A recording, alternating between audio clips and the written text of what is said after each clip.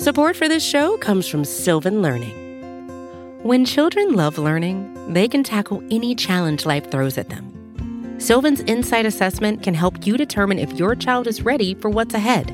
It can also identify gaps in learning and point out areas that could be of concern for your child so they can tackle what's to come.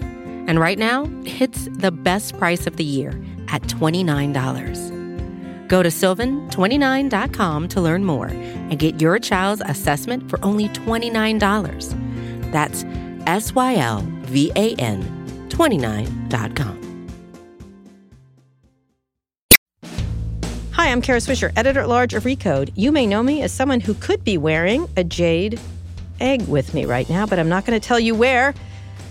But in my spare time, I talk tech, and you're listening to Recode Decode from the Vox Media Podcast Network. Obviously, that jade egg thing, I absolutely would never do such a thing because Jen Gunter told us not to on my podcast. But today in the red chair, we have someone even better, Taffy Brodesser-Akner. Is that right? Yes. Brodesser-Akner. Brodesser-Akner. She's a writer for the New York Times and the New York Times Magazine, one of my favorite writers. In fact, possibly my favorite, except Olivia Nuzzi would hit me if I said that. And so I love her. There's so many amazing things. Who's written several incredible pieces, including a profile of Gwyneth Paltrow that everybody read last year. She's also the author of a new novel about marriage, divorce, and ambition called Fleischman is in Trouble.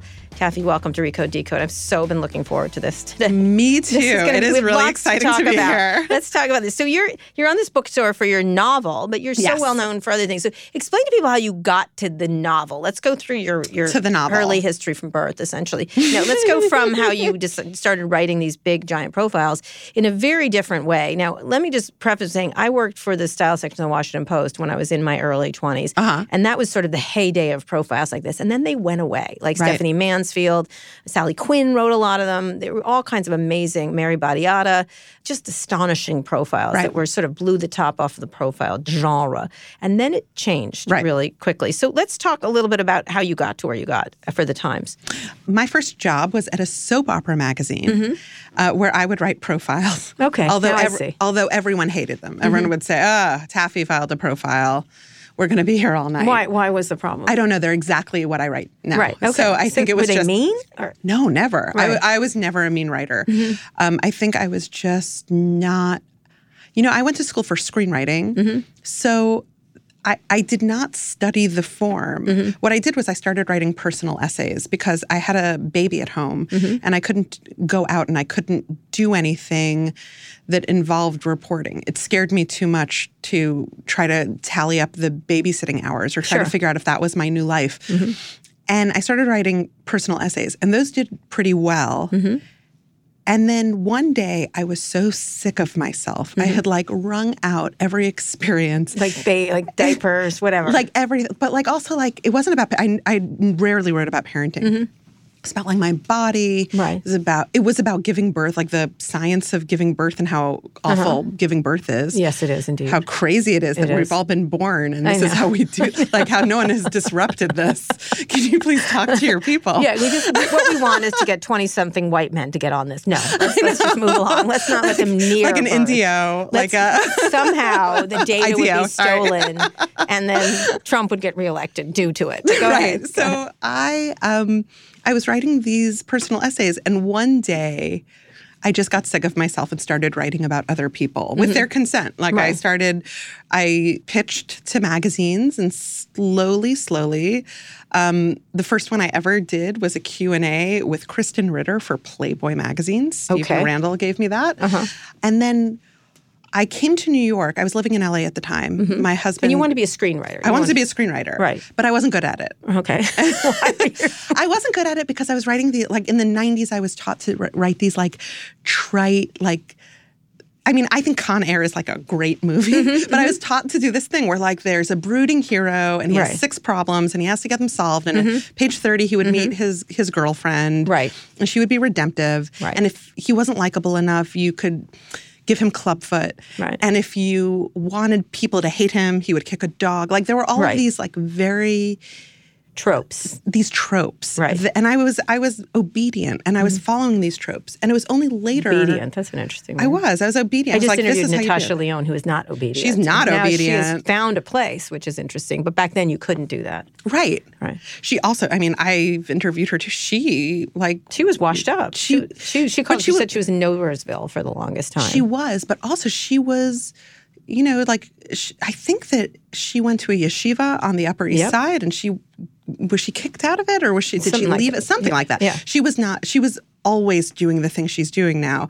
I was always doing the thing I'm doing now. I'm no Natasha Lyonne, but I was always doing the thing I'm doing now, and just recently appreciated it. So screenwriting wasn't for you in the way it was in the 90s, because you had to fall into a Or it formula. was because I didn't have enough imagination to say, okay, now how can I take these rules and parlay them into like the truth of somebody? I think you couldn't then. But do you think so? Because there was like this indie explosion. No, because I think you still couldn't. It still was a certain kind of indie explosion. I think once Netflix came in, and Amazon and others, you could start to and there was sexism, which no one had told me about. Right. No one had told me. I was from a house full of girls. Yeah. And I went to an all-girls school, and we thought it was cured. We thought it was like we thought it was like something we read about. Right. We thought it was like a Margaret Atwood book of like, it was like reading about the Salem witch trials. Like, that sounds like it was terrible. Right, yeah. And then we got out and then I was a soap opera magazine, which, you know, there is, you know, the woman is the thing in a soap opera at least. And then I started writing profiles. I started writing these profiles. And the thing that I found, I was still following the same formats I had learned in terms of storytelling, like a 3-act structure, a beginning, a middle, and an end, callbacks, running jokes, things things like that, themes, right? Things that I wasn't reading in other profiles. Not that I was reading so many profiles. I was still reading screenwriting books. I was still reading novels. And I was writing these things as if they were personal essays. Right. I was applying the rigors, but it was their personal essay. Yeah. But I wasn't always in them. Well, you're commenting. You're hearing the inside of your head while you're talking. Yes, I always did that very boldly because I read a lot of GQ. Right. And GQ did that. They did have GQ did that. And I think that like a lot of what happened to me was that the things I was reading what men had permission to do. And I was assuming that I would have this permission. Right. And then when I assumed that I had this permission, I went in and I tried to be very easy to work with. I know these are like the wrong messages. I was easy to work with and I was always on time. I filed always spell checked and in the same font. And the one big flaw I had was that I wrote too long. And like literally the way I became a long form writer was that I would write good stories that were very long, and that if you took out a part of them... There was just a little Twitter thing about that. Yeah. We'll talk about that. It's ridiculous. Yeah. Was it Felix Salmon? One of them. Who said... Yeah. Which one? Wrote that you write too long, that there's too long profiles. Did you see that? There was a whole Twitter thing about long... I was like, it's maybe. He loves me, though. No, he does. But there was someone saying, I can't read any more 10,000. I mean, I love you, too, Felix. I can't read... I can't read any... It was a reaction... to the 10,000 word cover story. It was all like a Twitter circle jerk that started with something that Jeffrey Goldberg of The Atlantic said, that then other people were talking about women who could write 10,000 word stories, which I think that the whole conversation around that was strange. Mostly because it ignores what is true about it, which is that it's not, nobody thinks women can't write 10,000 word stories. It's that the people assigning cover stories in particular, they assign cover stories based on the cover story they want to read. Right. And I don't know a lot of men who would say that they want to read a Gwyneth Paltrow cover story or a Weight Watchers cover story. Luckily, I have an editor-in-chief and an editor. I have Jake Silverstein and Mike Benoit, and they want to. They do. They want that. So you started writing these pieces and got known for profile writing. I got known for profile writing, and then with a heavy dose of taffy. Yeah, like it was more like that. I would come in when I was needed. I always felt like a writer's job is to tell you how you're supposed to metabolize the information you've been given. And I think some people probably do it maybe more artfully than I do, and they don't need to come in and explain it or have a reaction to it. The way I did it was to have a reaction to it. What's powerful is a lot of those profiles that you saw in Vanity Fair and other places felt cooked. Like they felt cooked, and here you are, like struggling. I am you can feel your struggle. I am all in, and I am always struggling. Right. I am like never. I'm always ambivalent. And so, how'd you get to the New York Times? Then you were writing these, and oh my gosh! So I was writing these. I did not write one profile. I was just writing some good stories, and then I had a meeting with Adam Sternberg, who is the culture editor at the New York Times Magazine then. And I mentioned Zascha Mamet in hopes of maybe doing an essay about the children of celebrities who are now celebrities. Right, she was on Girls. Mm-hmm. And Alison Williams was on Girls, and That's right, Brian Williams. Yeah, and I thought that was going to be my thing. And before I could say anything, I said her name. And he said, yes, we should do her. Mm-hmm. And suddenly I understood I was in a moment where something incredible was happening to me. Mm-hmm. And I was, I talk about this as luck. Mm-hmm. And he has he says whenever I say that, he said, no, you were nice to be around. You seemed good to work with. Right. And so I will take that credit. Right, and I'll say, yes, I always assume that editors want the best possible. I don't understand people who don't understand how difficult some people are to work with, that being an editor, like how hard it is to get really good stuff out. You mean from the editor? No, from the writer. Often, I mean, I've been both. Yeah. I've been both, but I'm relatively cooperative when I write. People are always surprised. They think I'm going to like throw fits people and are then put in a jewel to them, like, but kick the shit out of them while I'm delivering. But jewels. you don't. No, because editing actually always helps. Right, exactly. 100%. I can't believe that there are people who want to help make your work better without taking any credit for it, and we're supposed to treat them like 100%. Shit. I was just talking to someone, not on the Rico job, but I was like, you're not talented enough to be this difficult. Your work is not good enough. I'm sorry. I don't know what to tell you. That is but it's true. Like I have a thing, a prick to it's a prick to productivity ratio. And, I use it with tech people. I've talked about it. I should publish it. It was like it should Steve be an Jobs, okay, he was a prick, but boy, the productivity was high, so he gets to do that. Bill Gates, you better be such a genius if you're going to act like a genius. And even then, is it that good a thing that we want? And anyway, so that's how I think about it. You're a real pain in the ass, and you cannot do this unless you deliver me you poop out something so good that it's just like gold. I've never been an editor, but I know how many writers are trying to do this, and I never thought it was even an option to have a tantrum. I mean, you hear about people treating fact checkers. Yeah. These are people who want to make sure you don't get sued. Right, exactly. For a small amount of money. Good editors. And then, of course, there's editors who are uncreative as a writer from the other side, who are just not creative in any way and want to stick you in a hole that's... I've had some of those, and I don't work with them again. But mostly I find that those... Oh, I love editors. They are products of the magazine culture. Yeah. And there's some magazines you find out that you should stay away from. Right, exactly. So you started writing, and then you started writing regularly for them. Now you're a writer for the New York Times, correct? And now I'm a staff writer at the New York Times Magazine, but I started out at the New York Times Magazine. I wanted very bad, and then on contract. I very badly wanted to write for GQ. Mm-hmm. A GQ editor named Mark Lotto left GQ and started Matter. Mm-hmm. Do you remember the Medium magazine? Yes. Uh-huh.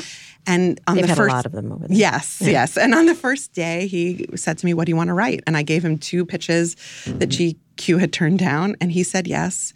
And one was about Britney Spears and one was about Paula Deen. And those helped make my career. Right, and the Paula Deen one was brilliant. Thank you. Yeah. I remember I saw the tweet. It said, it was her comeback. It said, "Come join us on the white sandy beaches." And I was like, yes, I will join you on the white sandy. And I was so excited. I was so excited to tell everyone I was a Jew. Uh-huh. And then they did their impressions of Jews for me. It was amazing. Wow, yeah, I remember that. Anyway, strange. So you'll show it to me later. So you started writing the magazine, and you'd written a whole bunch of different things, but the one that got a lot of attention, obviously, was Gwyneth Paltrow. Yes, so that did very well. Talk about that, because we've had Gwyneth Paltrow at our conference. It was the All Things. It was an interesting experience. She was there to talk about abuse online, because she gets more than anybody. I've never seen it. She can say hello, and she gets flamed. It doesn't matter what she does. Right. Even if she's at her most annoying, I get some of that. Yes. But she literally can say, hi, have a nice day. And it suddenly becomes She is what our millennial friends called triggering. She is. I know. It's really funny.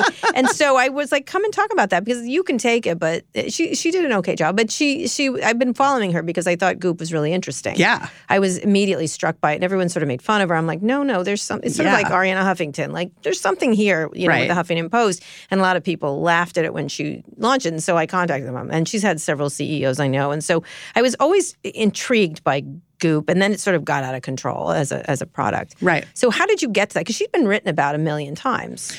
By the time I wrote about Gwyneth, there was not an editor in New York who didn't know that I would come out of whatever contract I was in if offered a Gwyneth Paltrow story.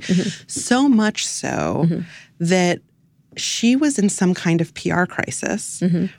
And this was all over the Jen Gunther, who I've had on the podcast. Jen Gunther's a doctor who has pushed away a lot of these ideas. I was joking about the jade egg, but there was a story about putting a jade egg in your vagina on Goop. She's great. She does a great public service of making sure that you know that just because, Goop does the wellness thing of, hey, we're just asking questions, not realizing that the things that are print matter. Matter, right? Like things that we say with authority have authority. Right. Underwire bras was a great thing I think Jen Gunther did, and it goes on and on. It goes on and on. What she does is she just fact checks Goop, and Goop started off with selling cool things that Gwyneth Paltrow likes. Like here's a sweater I like. A sweater and that you can't afford. Sweater. Yes, exactly. Yeah, but some people can't afford it. Right, exactly. I think that's the other thing that bothered people, because some people can't afford it. The idea, and she does have flawless taste in lots of things. Like the way you described her kitchen was she's perfect. She's the only person I've ever met who is perfect. Like she is everything that she doesn't claim to be because she's too perfect to claim to be. She really is. She lives as this cipher and this mirror to show you all the ways that it could have gone for you had you been way luckier than you are. Well, your kitchen scene of her making pasta and not getting in a white dress with the children and not getting a spot on her. Nothing. And it was perfect food. Nothing. And she was drinking and still nothing happened. And and it was perfect and it was delicious. And there was a room with a fireplace where we were suddenly eating by candlelight. And then we were smoking this one perfect cigarette. And I went on I was still smoking a year later. I was like, I guess I'll just finish this pack. And she was like, when she saw me like 4 months later. I want to talk about the reaction. She said she probably liked the piece, didn't she? She did. I thought so. All right, let's get. So you wrote this piece. So she became an internet person. She became like this internet. I talked to her about this, like what she was doing, and I thought it was actually quite brilliant because a lot of celebrities do these sites. Tons of them. Jessica Alba had one. I think that's still going honest. Tons and tons of celebrities try to do different internet things. Matt Damon had something. Ben Affleck. Yeah, she's the only one who's really. Reese Witherspoon, I think, has something. Yeah, she has that. The thing is that the thing that they all do that she does differently is they all go down market. They all say, here, you too can look like Reese Witherspoon. Best of luck. With these cheaper versions. I think it's Draper James is her clothing line. And it makes the Reese Witherspoon lifestyle accessible. Well, it's sort of like Jackie, what's her name from Charlie's Angels? Jacqueline Smith. Yeah, Jacqueline Smith in Kmart. As if Jacqueline Smith had ever walked into a Kmart. What Gwyneth Paltrow did that was different was she said, I'm not, this is for people who are like me. There are those people, and they would like eye cream without endocrine interrupters in it, which is not to say that her eye creams, I tried to get them tested. I was going to do a whole thing. But it's very hard to do that kind of testing. I would imagine. I was like, I'm going to bust this wide open. Especially when it had like vampire bat placenta. Or something. Also you have to get a waiver from the vampire. So you decided to write this. What was really fascinating about this piece is it was devastating and also complimentary and also yearning. And it was everything I feel about her. To be in a room with her. It was never mean. It was never. I try never to be mean. You could easily do a mean. And there were moments that were truthful that were unfortunate for her. But that's the way. It seemed like you took a picture of her. That's what I kept thinking. You took a photograph of her. This is what I think about all these profiles, is that everyone, the thing we think is mean is actually our judgment. They stand behind who they are. Like at the beginning of my career, I would protect people from their quotes. But then I realized they knew who I was. I was in a room with them with a tape recorder. Right. They were trying to tell me something. And it's not my job to protect them from themselves. Right. And it's also not my job to take things out of context so that tabloids can use the quote and it get that sort of play. And I'm lucky that I've never had to work at a place that demands that of me.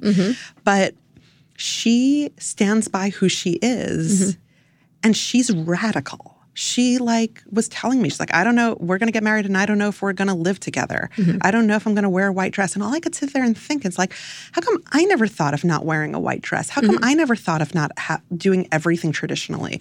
How come my parents couldn't figure out a way to get divorced and overcome whatever my mother's answer for that is, well, they have a lot of money and we didn't, and that's really what it is. But it's not. But the idea of doing things differently, she's probably one of the most creative people I've ever met in that way. And I wonder if a lot of that is how ostracized she's been and how traditional, she's so ostracized from everyone that it never behooved her to try to fit in. And also some of the claims on Goop are actually dangerous. And but that's not what we're talking about. Right, exactly. No, right. But no, it's her as a personality. All right, when I get back, I want to talk about how you got to writing the book then. I was writing these things. I want to talk about more of your profiles and then talk a little bit about Fleischman is in Trouble when we get back with Taffy Ackner, who's a journalist, who's a wonderful journalist and the author of a new novel, Fleischman is in Trouble. We're going to take a quick break now. We'll be back after this. Hey, it's Tom Warren, senior editor at The Verge here. Microsoft is in an era-defining moment. It's betting on AI as the future of work, its Xbox business is going through transformational changes, and the Mac versus PC war is about to be back on. So, I'm launching a newsletter called Notepad.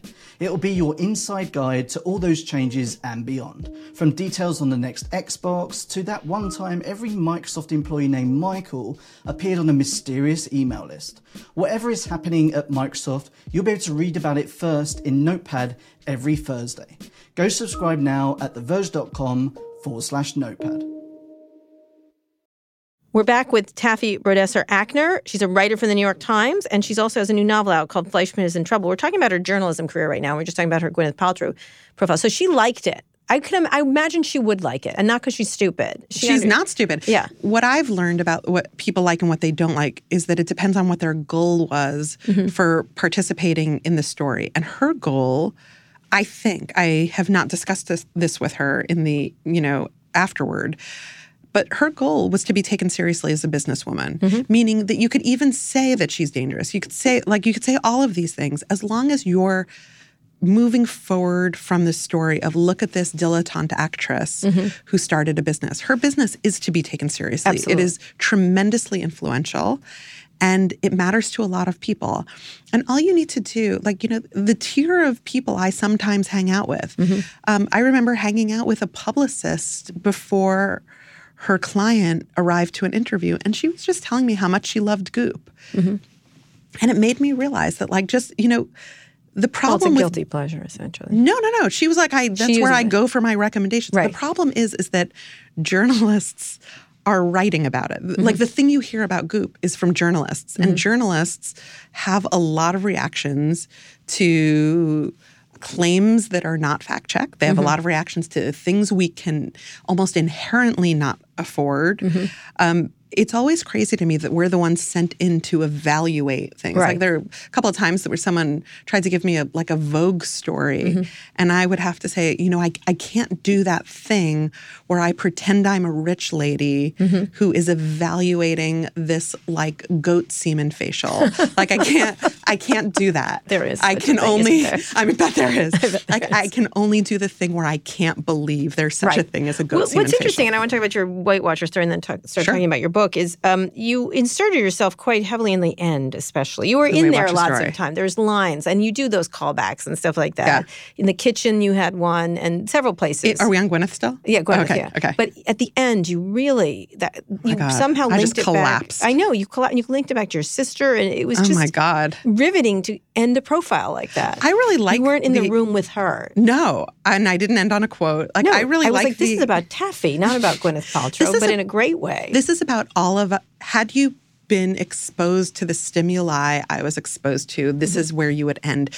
And who better than to end that profile than the person that she is trying to compel? The Gwyneth Paltrow business story is not about Gwyneth Paltrow as much as it is about your reaction to Gwyneth Paltrow and your attempt at Gwyneth Paltrowhood. So the one thing I try to do at the end of that profile, and it's a real story, I was like, I feel great.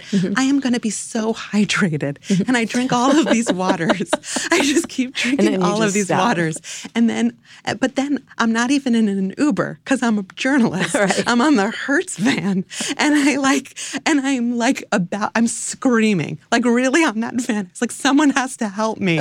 Someone has to help me. And I almost miss my flight. Right. I still have an injury in my knee from running for that plane and running to the bathroom. And I realized you can't just be hydrated. You need someone to also take you to the bathroom. Right. Like it's not like her argument, which I understand, is like, why don't you just eat some more produce? Right. And she doesn't understand that you have to acquire the produce and you have to wash the produce. No, it just shows up at her house. It does show up at her house. And she doesn't understand why, if other foods are showing up at my house. Why everybody? Yeah. And she also is a master of willpower. Like that is like, and she said to me, it is like, it's something I cultivate.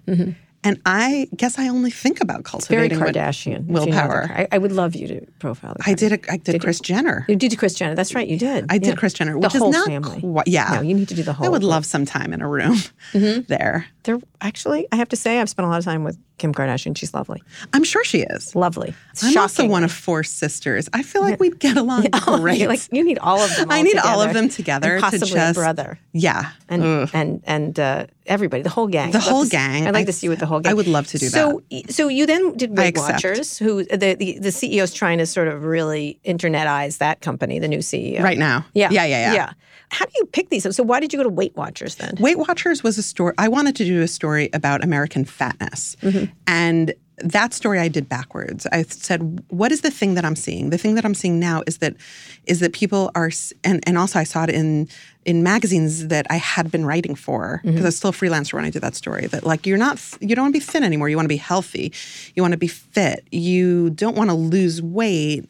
You want to be your best. And all of these euphemisms that were making me crazy, because if you want me to lose weight and I'm not even allowed to talk about it anymore, I just can't participate in a universe where words mean nothing. Right. And I thought, what could it possibly be for Weight Watchers? The company is called Weight Watchers. Right. An alternative would have been, well, we'll get to that. Yeah. I predicted that. Right. Did I not predict that? Yes, you did. Yeah, I should get like some high-profile Silicon Valley consulting prediction, true. Psychic network. Yeah, it's now WW. Although the last I heard of that, they hired Kate Hudson and people went nuts. And also that the amount of people in those meetings who were they were like, you're not letting thin people in now, right? We need a safe space to talk about being fat. Because even the thin people were still fat people. Like that's how they felt. They're like, I am a fat person who is thin right now. And if you take that language away from them, then not only can they not exist outside those rooms, they can't exist inside the rooms. Yeah. Yep. So I could have done it on Lean Cuisine as well. That would have been also an interesting way. Right. But Weight Watchers is such a huge, and I love the idea that when I went to join for the story, they're like, we have 7 of you. Isn't it weird that there are 7 Taffy actors? Like, it's all me. I don't know any American woman who of a certain something that does not have a long history with Weight Watchers. Yep. And they were open to it. They wanted to talk. They had a new chief science officer, a job that used to be a dietitian and was now a psychologist, which kind of told you everything you needed to know. I find that in terms of stories, when it occurs to you, it occurred to you for a reason. You know how sometimes you're watching Facebook and suddenly something you thought of is there in the algorithm and you're like, oh, have they tapped my brain? And no, it's that you were attacked by the same series of stimuli that, the algorithm is perceptive. Right, yeah, and exactly. so it knows my algorithm is what I have found is that when I want to do a story, Gwyneth Paltrow, for example, I will find that Gwyneth Paltrow has something to say. I will find that Weight Watchers is interested in something to say, that there is something new, that there is something new going on. Right. And going through the noise that we have now, with all the enormous noise that happens online. It's amazing. So you just pick them based on how? What is the thing? On something that's bothering me. That's why, like the ambivalence that you're talking about and the struggle you're talking about, those are all real things that I am seeking to work out. And I am very lucky that I am given range to do those things. I'm also lucky that I have I guess it's confidence to say, like, this is the story for right now. Right. The Weight Watchers story, I mean, I don't want to body shame, but that's a skinny masthead we've got at the Times Magazine. It was, I had to explain a couple of things, which to their credit, have never gone past 4 almonds. I was like, should we bring in a special editorial team for this one? But luckily, they all listen, and they all know that my pain is real. So I want to finish up talking about journalism in this modern age when there's so much noise, and so one of the things that happened is your story exploded on social media. Like, which one? All of them do. Yeah. All of them do. Thank you. And so I'm thinking, like, because they're super long, they're very in depth. There's a lot of you in them, but they are Twittery. They're like, they've got to, like, and it's very the good side of Twitter, not the not the dank hole that can be sort of the cesspool. But it's got the, like, lightness. Yeah. But it's not light either. It's a really interesting. No. I feel like you're like a writer for the new age, and yet from the old days too. They aren't heavy profiles, but they're not light either. It's a really interesting. I think some of them are very heavy in terms of their, like, emotional 100%, content, exactly. but they go down easy. So how do you? Yes, exactly. How do you think about writing now when you do have an audience that's online? You do have it's read online. It's got it's reacted to. And you're very active yourself, which is interesting. Yeah, I'm a big talker. I'm not like a reckless. I always wanted to be a reckless. How do you think about when you write? Because it used to be you drop these stories and then go away at the New York Times. Now the New York Times has to participate in the world, essentially. Right. I think that the danger is you have to know how to listen and to not let a couple of loud voices be the story of your story. But I don't know what this sounds like. I have great editors who are concerned with not being too to the left or too to the right, and who are concerned with getting a real story. And I've been very lucky to learn that whenever you're telling the absolute truth, like the Weight Watchers story was could have been a controversial story, because in the end, in this kind of world of body positivity and anti-dietness, which I would love to participate in, I wound up on the side of I still terribly, terribly want to be thin. And I think that could have exploded. But if you are heartfelt and you are good at explaining yourself, I think you can say anything. I think you can make your point of view known. I think that the thing I see most often is that there are reactions to profiles or reactions to stories. And they move very quickly now. And the people cancel you and that you're and it just means that you didn't pull it off. Like, that's a really good way of putting it. Your impetus was probably pure. You have something you want to convey that is more middle of the road. Most of the journalists I know are more middle of the road than they are extreme. And you didn't pull it off. And that's my fear. But I have editors who make sure. And also, in certain cases, I had a body positivity person read my Weight Watchers story. I had, I had a lifelong dieter read it. And I had a photo editor and a fact checker who had both been members of Weight Watchers who read it and cried. And that's when I knew I was fine. Right. Do you think, and you move from topic to topic, I would love you to write more about tech. Because, the best piece I ever written about, say, Airbnb was by Jessica Pressler. Because she came fresh. She's amazing. She's the best at everything. You, Olivia, and her are the troika of feature writers, as far as I'm concerned. We thank you. It's okay. I think it's a really interesting. I read every word, which people read differently now too, which is funny. They read in a zigzag of like, what is the thing? No, but I'm waiting for your lines. That's what's really good about it. Thank you. And same with Jessica, and the same with Olivia. Right. There's always a zinger in there or something really smart that you want to not miss, and you don't want to miss in the context. But have you ever thought about writing about politics, tech, all the big things now? Are you working on it? I'm on a political profile right now. Oh, you are? I am. Who? I can't say. I'm not allowed to say. Mayor Pete? No. Okay. No, those were all spoken for. Mine is far Marianne Williamson. I'm not saying. Marianne Williamson. It's got to be. Can't say I no. can't say no. I resolutely say, how dare you? How dare you? She's going to be on stage. I'm so excited. I'm very excited for everybody's on stage. Yes, I hope that the person I am writing about may or may not be on stage. All right. Yes, they are on stage. Backward circle conversation, okay, all right. denying everything. All right. So let's get into how you decided to then go into fiction. Let's talk about the book that you're here for, actually. The book is Fleischman is in Trouble. Explain to the people what it's about. Okay. It's about a man who gets divorced on a plot level, and his wife drops the kids off. Right. But first of all, he gets divorced, and then he suddenly Tinder. And then suddenly, he can date all over the place. The thing that set me on fire about this was that when I turned 40, I'm 43 now. When I turned 40, the amount of people coming to me, friends whose weddings I'd been to, who said, I'm getting a divorce. And I'd say, oh, are you doing okay? And they would show me their phones, and they'd say, you'll never believe what's going on. And that's the thing that set me on fire at first, that I wanted to write about what it was like when you That's were a good piece for you. I know. Right. Yes. In the 90s, you had to show up in your disgusting human form, look people in the eye, and try not to look too needy, and try not to look like you wanted it so badly.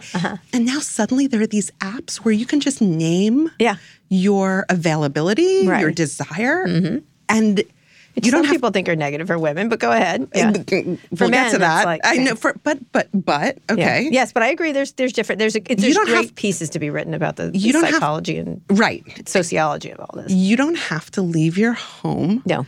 To have a date. Yes. to go to arrange a date. To go. No one has to find you. No, not at all. And especially, to me, it's the absolute. The center of it, I guess the quintessence of it, is with gay apps and stuff, like gay men apps. Years ago, there was an app called M2M4sex.com. 100 years ago. It was in San Francisco, which was perfect. M2M4sex.com. It says it. It was a website. But I was fascinated by the matching technology. So you'd go, oh, I'm in the Castro, and I'd like to meet someone downtown at 4 o'clock. I'd like to be peed on. You know what I mean? Which could, and I like this. And yes. And then it went, blah, and I was so intrigued by it. I was like, wow. And I was like, not the sex part of it. I called a very major internet person, Jerry Yang at the time, and I said, you need to buy this company now. It's called M2M4sex.com. He's like, what are you talking about? I'm like, no, it's not about the M2M. It's like that they can match. Think about if you can match anybody anywhere, what do you need to do anything for? Because the algorithm will match you. Right. And can you imagine? And there was another one called Imahima in Japan. It was, I am here. I'd like to have a drink in this part of Japan, Tokyo. And I was like, this is this. And there was one called Six Apart. Same thing. They were all around this idea of matching. And I was like riveted to this idea. Riveting. And when you apply it to human relations, it becomes fascinating. Yes. And there was the Nancy Jo Sales piece that was sort of awful about dating, right? About the idea of dating. So much so that I woke up my then 12-year-old kid and I said, if you ever speak to women like this, my son, if you ever speak to women like this, I'll kill you. And he's like, what are you doing? He's like, is this time to wake up? So this was started. So you were around, people were doing this. I was so excited. I called up my GQ editor and I said, I want to do a story on either like a profile of a modern divorce in this whole new world. And he said, we don't really do that anymore here. We need a celebrity bent. But also, the other problem is that the reader won't understand what you mean. The reader grew up with apps. Right. And I thought, but there has to be a way to I felt the storyness of it in me the same way I felt like Gwyneth Paltrow rising up through my spleen, out of my trachea. I must, Gwyneth. Through my pores. I must. Yeah. It's a calling. And so they were just using these apps and they noticed that their whole life was different, people who were not people, especially my friends who were, I guess the ones who are hyper articulate as opposed to stunningly beautiful, suddenly had men and women who were interested because they were hyper articulate. Say what you will. You can lead with your words, although and your wit, and your wit. But there are no mirror neurons, so you don't ever. You know what I always think about? I always think about in my family's Hasidic world, there are matchmakers. And if you ever look at a matchmaker's list of, they keep a file on every single man and what he wants, and they always say they want a woman who's a size 0. They have no idea what that means. Right. Like, does it mean absence of woman? I don't know what it means.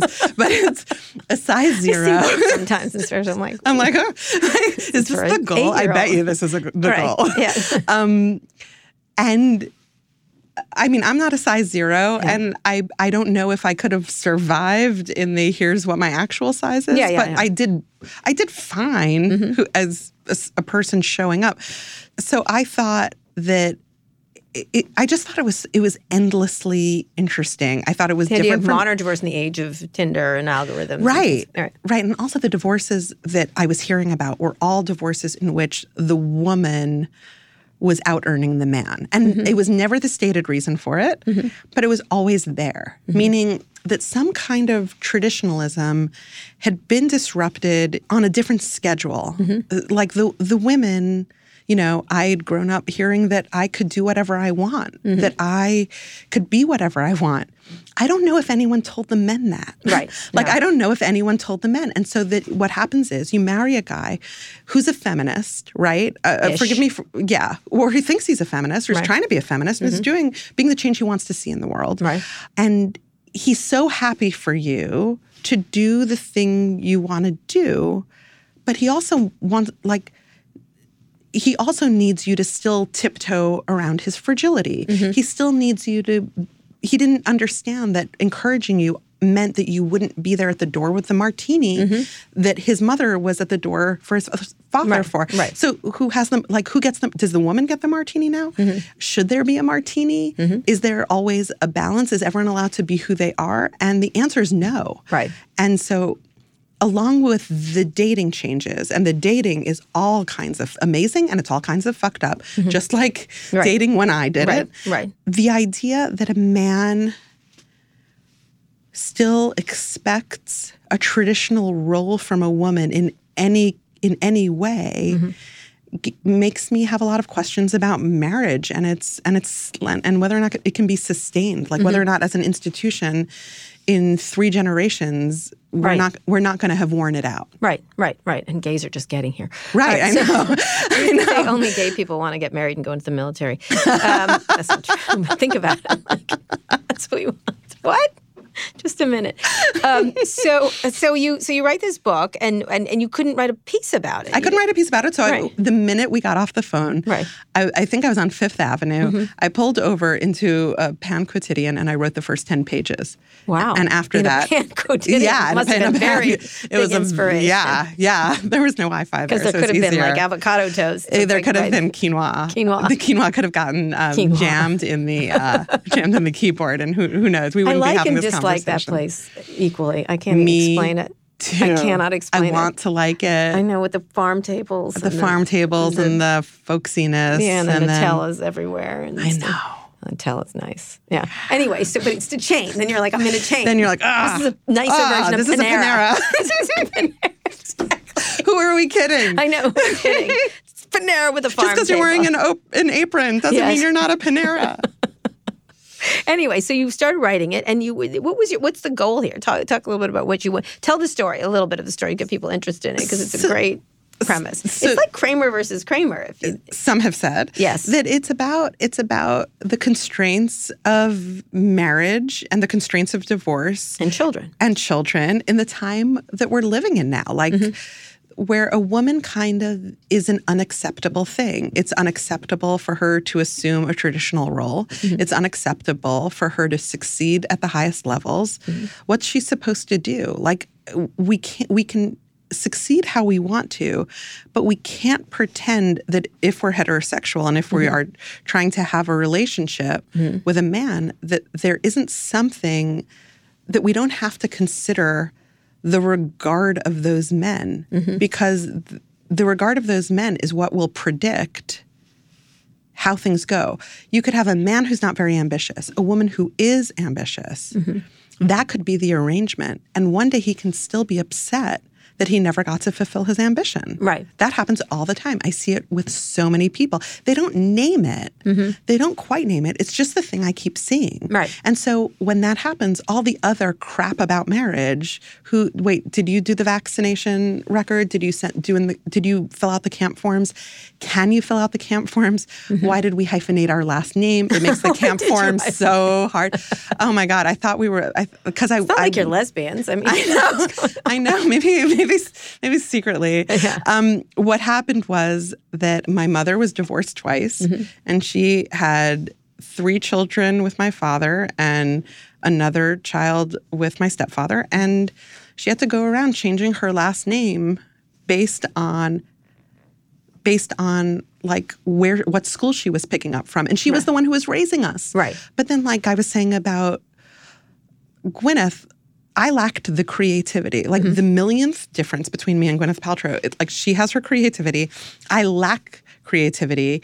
And I mean, my friend Rayhan just named her baby. She's married to the baby's father, and she gave her baby her last name. And I was like, oh, wait, it could have been that simple? Yeah, it could have been that. Like, what? Yeah. It didn't occur to me. You can do anything you want to do. I'm giving you a piece of big information. Can you just tell me? Can you just write that down somewhere for me? That's how I operate. Anyway, you have to think like a lesbian. You don't have to be one. But that's the thing. I was born with such traditional tastes. Right, exactly. That I was never forced to reconsider anything. Which is what's great about this book. I think that's what's interesting. We're going to talk about it more when we get back with Taffy. I'm going to do this. Broadusser Ackner, but just which is your actual name? It's Ackner. Ackner. Well, then I'm going to say Taffy Ackner, who's a journalist and author Claude. of a new book. We're going to take another break now. We'll be back after this. She's the author of Fleischman is in Trouble. We're back with Taffy Broadusser Ackner. Sorry, husband, if I pronounced it wrong. Your resentment is coming through, Kara. Ackner. I'm not resentful at all. She's a journalist at the New York Times, one of my favorite profile writers, but she's also author of a new novel, Fleischman is in Trouble. Talk a little bit about doing, here, it's sort of a great age for the New York Times and for writing nonfiction. Talk about writing fiction. So you have this story of this guy whose wife, I can say this at the beginning because it's right at the beginning, he has the kids, he suddenly gets free, he can date, he can do whatever he wants. Yeah. And then the ex-wife leaves with the children. She leaves him with the children, Yeah. So why that? Why was that the way you set it up? Honestly, because the thing I was most concerned about in writing a first novel was that I knew I could write a profile, but I didn't know if I had enough plot to get me through to the end. I knew a plot had to be an engine to get me through to the end. And I just thought, what is the thing that this woman might do? And the thing that she might do, especially as she's sketched now, she goes to Kripalu for a weekend. Of course. And then, it's the Upper East Side. And then she doesn't come home. Kripalu is a yoga retreat. Yeah. But go ahead. Have you ever briefly lost your child in a supermarket? Not a supermarket. Where was it? Yeah. In that Presidio moment. in San Francisco. Oh God, really? He took off on a bicycle and I couldn't see him. I hope he's still grounded. He was like, Mom, I knew I was going. I know. It wasn't lost. 5. Yeah. I was like, I think the minute you lose your child just for a second, it's the only time you really understand how big the world is. Like all of a sudden, that's when you see it. And I thought, what if somebody is gone without a trace? Do you remember when Evan Ratliff did that experiment where he went missing and he had this contest? Was it for Wired? Could find him. Yeah. To see if you could find him. I was fascinated with that. What if someone just disappeared? And what if it was the most taboo thing in the world? And also I was reading all of these novels or hearing about all these novels about women who disappear. And in all those novels, the woman who disappears is always being altruistic. Or not. Or no, like Gone Girl. Okay. But she's not a mother. Right. Okay. Yeah. Yeah. But the mother, in the genre of mothers disappearing, the woman is always being altruistic. The setup is she looks like a monster, but really she's amazing. What if... So many Joan Crawford movies. What's that one Joan Crawford where she leaves because she wants her daughter to have a better life? It's the name. Yeah. It's the name of the... In any case. Yes. Yeah. Yeah, yes. She's altruistic and she looks like a monster. That's exactly right. She's altruistic. She looks like a monster. And like, what if she is a monster? What if the answer to where she is actually isn't as satisfying as, she was doing in service of her children the whole time. Women, what I'm finding, women are still people, even when they become mothers. Even though the things that caused those books to be written in the first place are true, that a woman is like preternaturally connected to her child. What if something goes wrong, though? What if it all gets too much? And I guess that's the most I can say about that, because I have like an OCD thing about myself where I sometimes do an experiment like, what's the most horrifying thing I could do right now? Like in this moment right now, what if I reached across and just put my hand on your knee and just like forced you? I've had people do that. Like I used to think, I remember once speaking to a rabbi and thinking, what if I just tapped him on the nose right now and said, that sounds good. Like, what if I did that? I think of this all the time. You know? So it's often when I'm driving. What if I hit this car? Right. Like, what if I just do it? Right. Like, what if I just say it? Take back time for a few minutes, but do the thing you want to do. So you at least have like a plan. I actually do a lot of the things. And then I go, okay, I'm going to do it. Not hitting cars. What's the thing you did? Tell me. Oh, just like, should I say this to a person? And I just do it. Like what? Give me one. Give me one. Big VC was something, and I thought, oh, this guy's such an asshole. And I do it a lot now. I'm like, you're just an asshole. And I was like, it feels so good. It feels really good. Was he like, yes, thank you? Oh, that's mean. I'm like, yeah, that's right. It's meant to be mean. I'm like, think you're an asshole. Like, I think I start saying things. I know. Saying things is what I'm doing. Taking physical action, no. Right. Not yet. Right. I mean, I was in Atlantic City for a story this weekend, and I watched a couple of choice parenting moments around me in the casino. Oh, that's always nice. And I thought, I saw a baby with a bottle with soda in it, like a baby. Right. And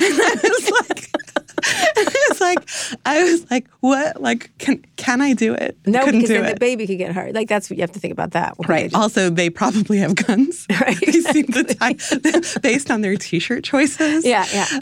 They might have guns. Yeah, that's true. That's a fair point. Not forget it, casino, Jake. It's Atlantic unless City. You're in Texas. This is what my husband saw. Yeah. A guy was smoking a cigarette on one of the casino carpeted floors, and a security guard came over and said, "You can't smoke here." And the guy, looking him in the eye, took the cigarette out and stubbed it out in the carpet. Like, if you want to talk about a story that predicted things, the Paula Deen story predicted a lot of this behavior. Exactly. So when you're writing about this, I mean, it's interesting because it's sort of borne out by anything goes everywhere now. Like people express themselves like that on Twitter. People express themselves on people don't have media. to look at each other in the eye anymore and see the reaction to who they're hurting or what they're doing. There's some really ugly stuff out there. And it takes a second, and I think the reason I have yet to reach my inevitable cancellation on Twitter is that, like, I take a second to think, like, this is clever, but at whose cost? Right, which makes you a nice person. So when you write about fiction, how do you look at fiction now? Because you get so much impact. Fiction has had a tough time.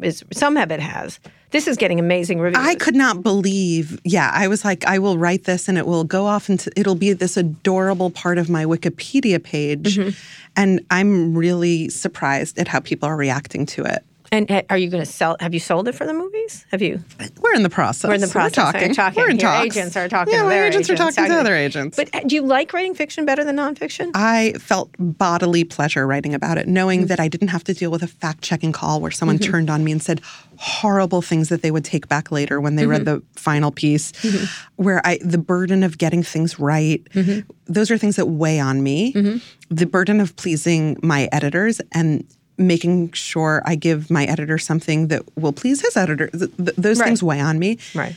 The thing that was a problem was that I think the thing I'm good at in journalism is observation. Right. You're very observant. And there was nothing to make people up. If you make people up, you can't observe them. Right. So I had to make these people up, and then I had to extrapolate what their particular quirk would be. That's really hard work. In revisions, that was a lot of the work. Right, what you're doing. Do you expect to write a lot more fiction? I already am due for my second novel. It's called Long Island Compromise. It's about wealth.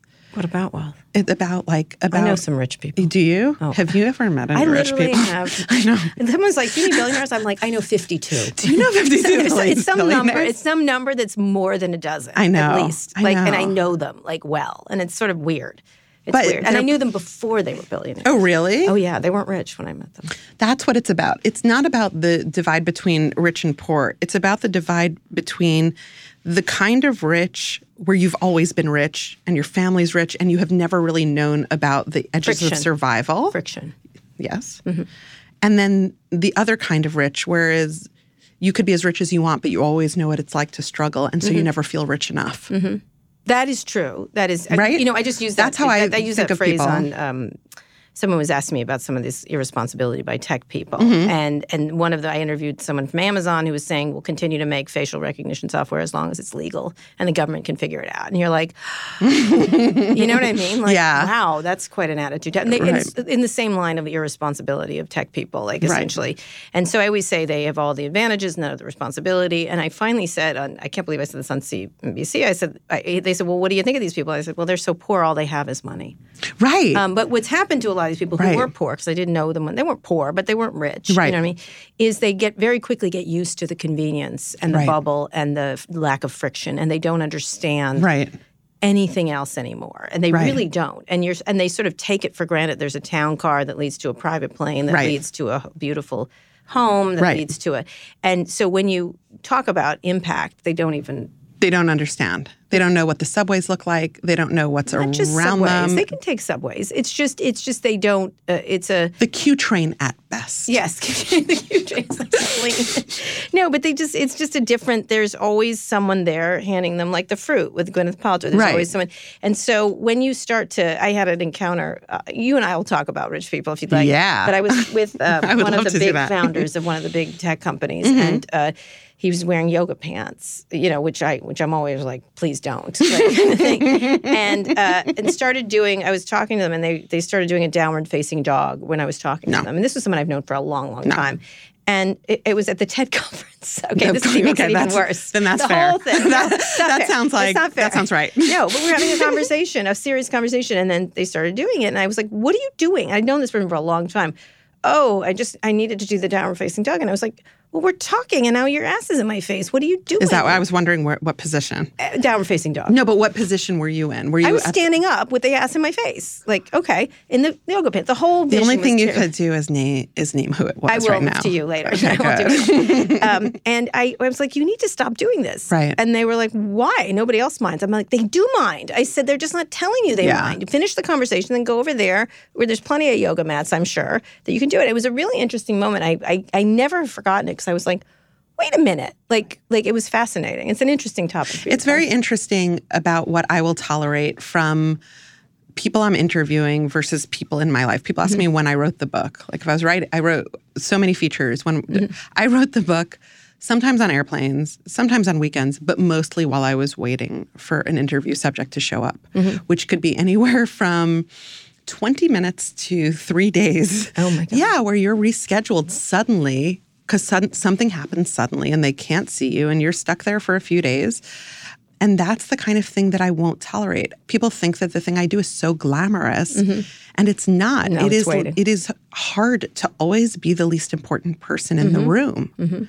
And then when they want to be your friend, well, of course they want to be my friend. I showed up when they said I would. Yeah. I only asked them questions. Like if you want to be my friend, you have to hear about my ingrown nails. You have to hear about my babysitter who just quit. You have to I'm tedious. Like someone should give a medal to the people who are my actual friends. Although I think the best journalists can seem like friends. How's that? Maybe. Yeah, you know what I mean? When I'm always with a bunch of people, and they're like, I thought we were friends. I'm like, we were never friends. Yeah. I said, I don't know how you imagine But that's that. a personality type. Like I'm always like this. Right. And people say to me, you don't seem like a journalist. And I'm like, I don't know how to feel about that. So let's finish up talking about it. So you're right, Fleischmann's in trouble. It's in the stores. It's complete. You're going on a big tour and stuff like that. You're going to continue writing for the New York Times, one hopes. Yes. I will. I love that place and I love that job. I can't believe how lucky I am. Yeah. So what are you working on? Besides this profile? Maybe. But you're going to do profiles. You're going to continue to profile. I'm on the hook for 2 profiles and 2 larger cultural stories that are more in line with the Paula Deen story or the UFC story that I wrote that are just about subcultures. Are you surprised by all this attention you're getting? You're getting a lot. It's like a taffy world right now. This is what I think. If you go to thank you. But it is. Is that true? It could end. Yeah, I mean, all the worlds could end, right? Yes, indeed. I went to the. Do you know we're in a simulation? According to many internet people, I knew we were in the Matrix. I still don't understand the Matrix. No, we're in a simulation. That is a very good topic. Wait, what? Elon Musk and Tony Hsieh, who started Zappos, and others think we're in a simulation. This is a game by a future power, a future. Will you give me phone race. numbers to call immediately yes, it's a really after this interesting interview? concept. Yes. That this is a game. Like Trump is just part of a new. It's just that's why My 11-year-old wants to know how we know we're not in a dream. Well, a game, but he's 11. Simulation. This is a elaborate video game by someone in the future who's a higher civilization. That makes sense to me. Anyway, I just thought it's a good topic for you. Anyway, I'm very surprised about the attention I'm getting, but I also I can't really understand it. Like, if you go to the Museum of American Natural History right now, the American Museum of Natural History right now, the planetarium show is about dark matter. Maybe it isn't anymore, but a couple months ago it was about dark matter. And a thing that Neil deGrasse Tyson says is that when you're in the universe, no matter where you are in it, you always feel like you're in the center of it. Right. So I don't know if it's that or if I'm really getting a lot of attention for this. It feels like I am. Well, but you're a beautiful writer. So let me finish on what would you give advice to people who are writing in this age? I think a lot of people are super twitchy. I think they're not thoughtful and it seems to me what you showed is the same thing works. You're following in the footsteps of a lot of great profile writers, right? Thank you. What works now? What would you say? Like radical honesty and no commitment to form other than everything in the interest of telling a great story. Like no indulgence, no self-indulgence, no funny asides unless they're needed, and radical compassion.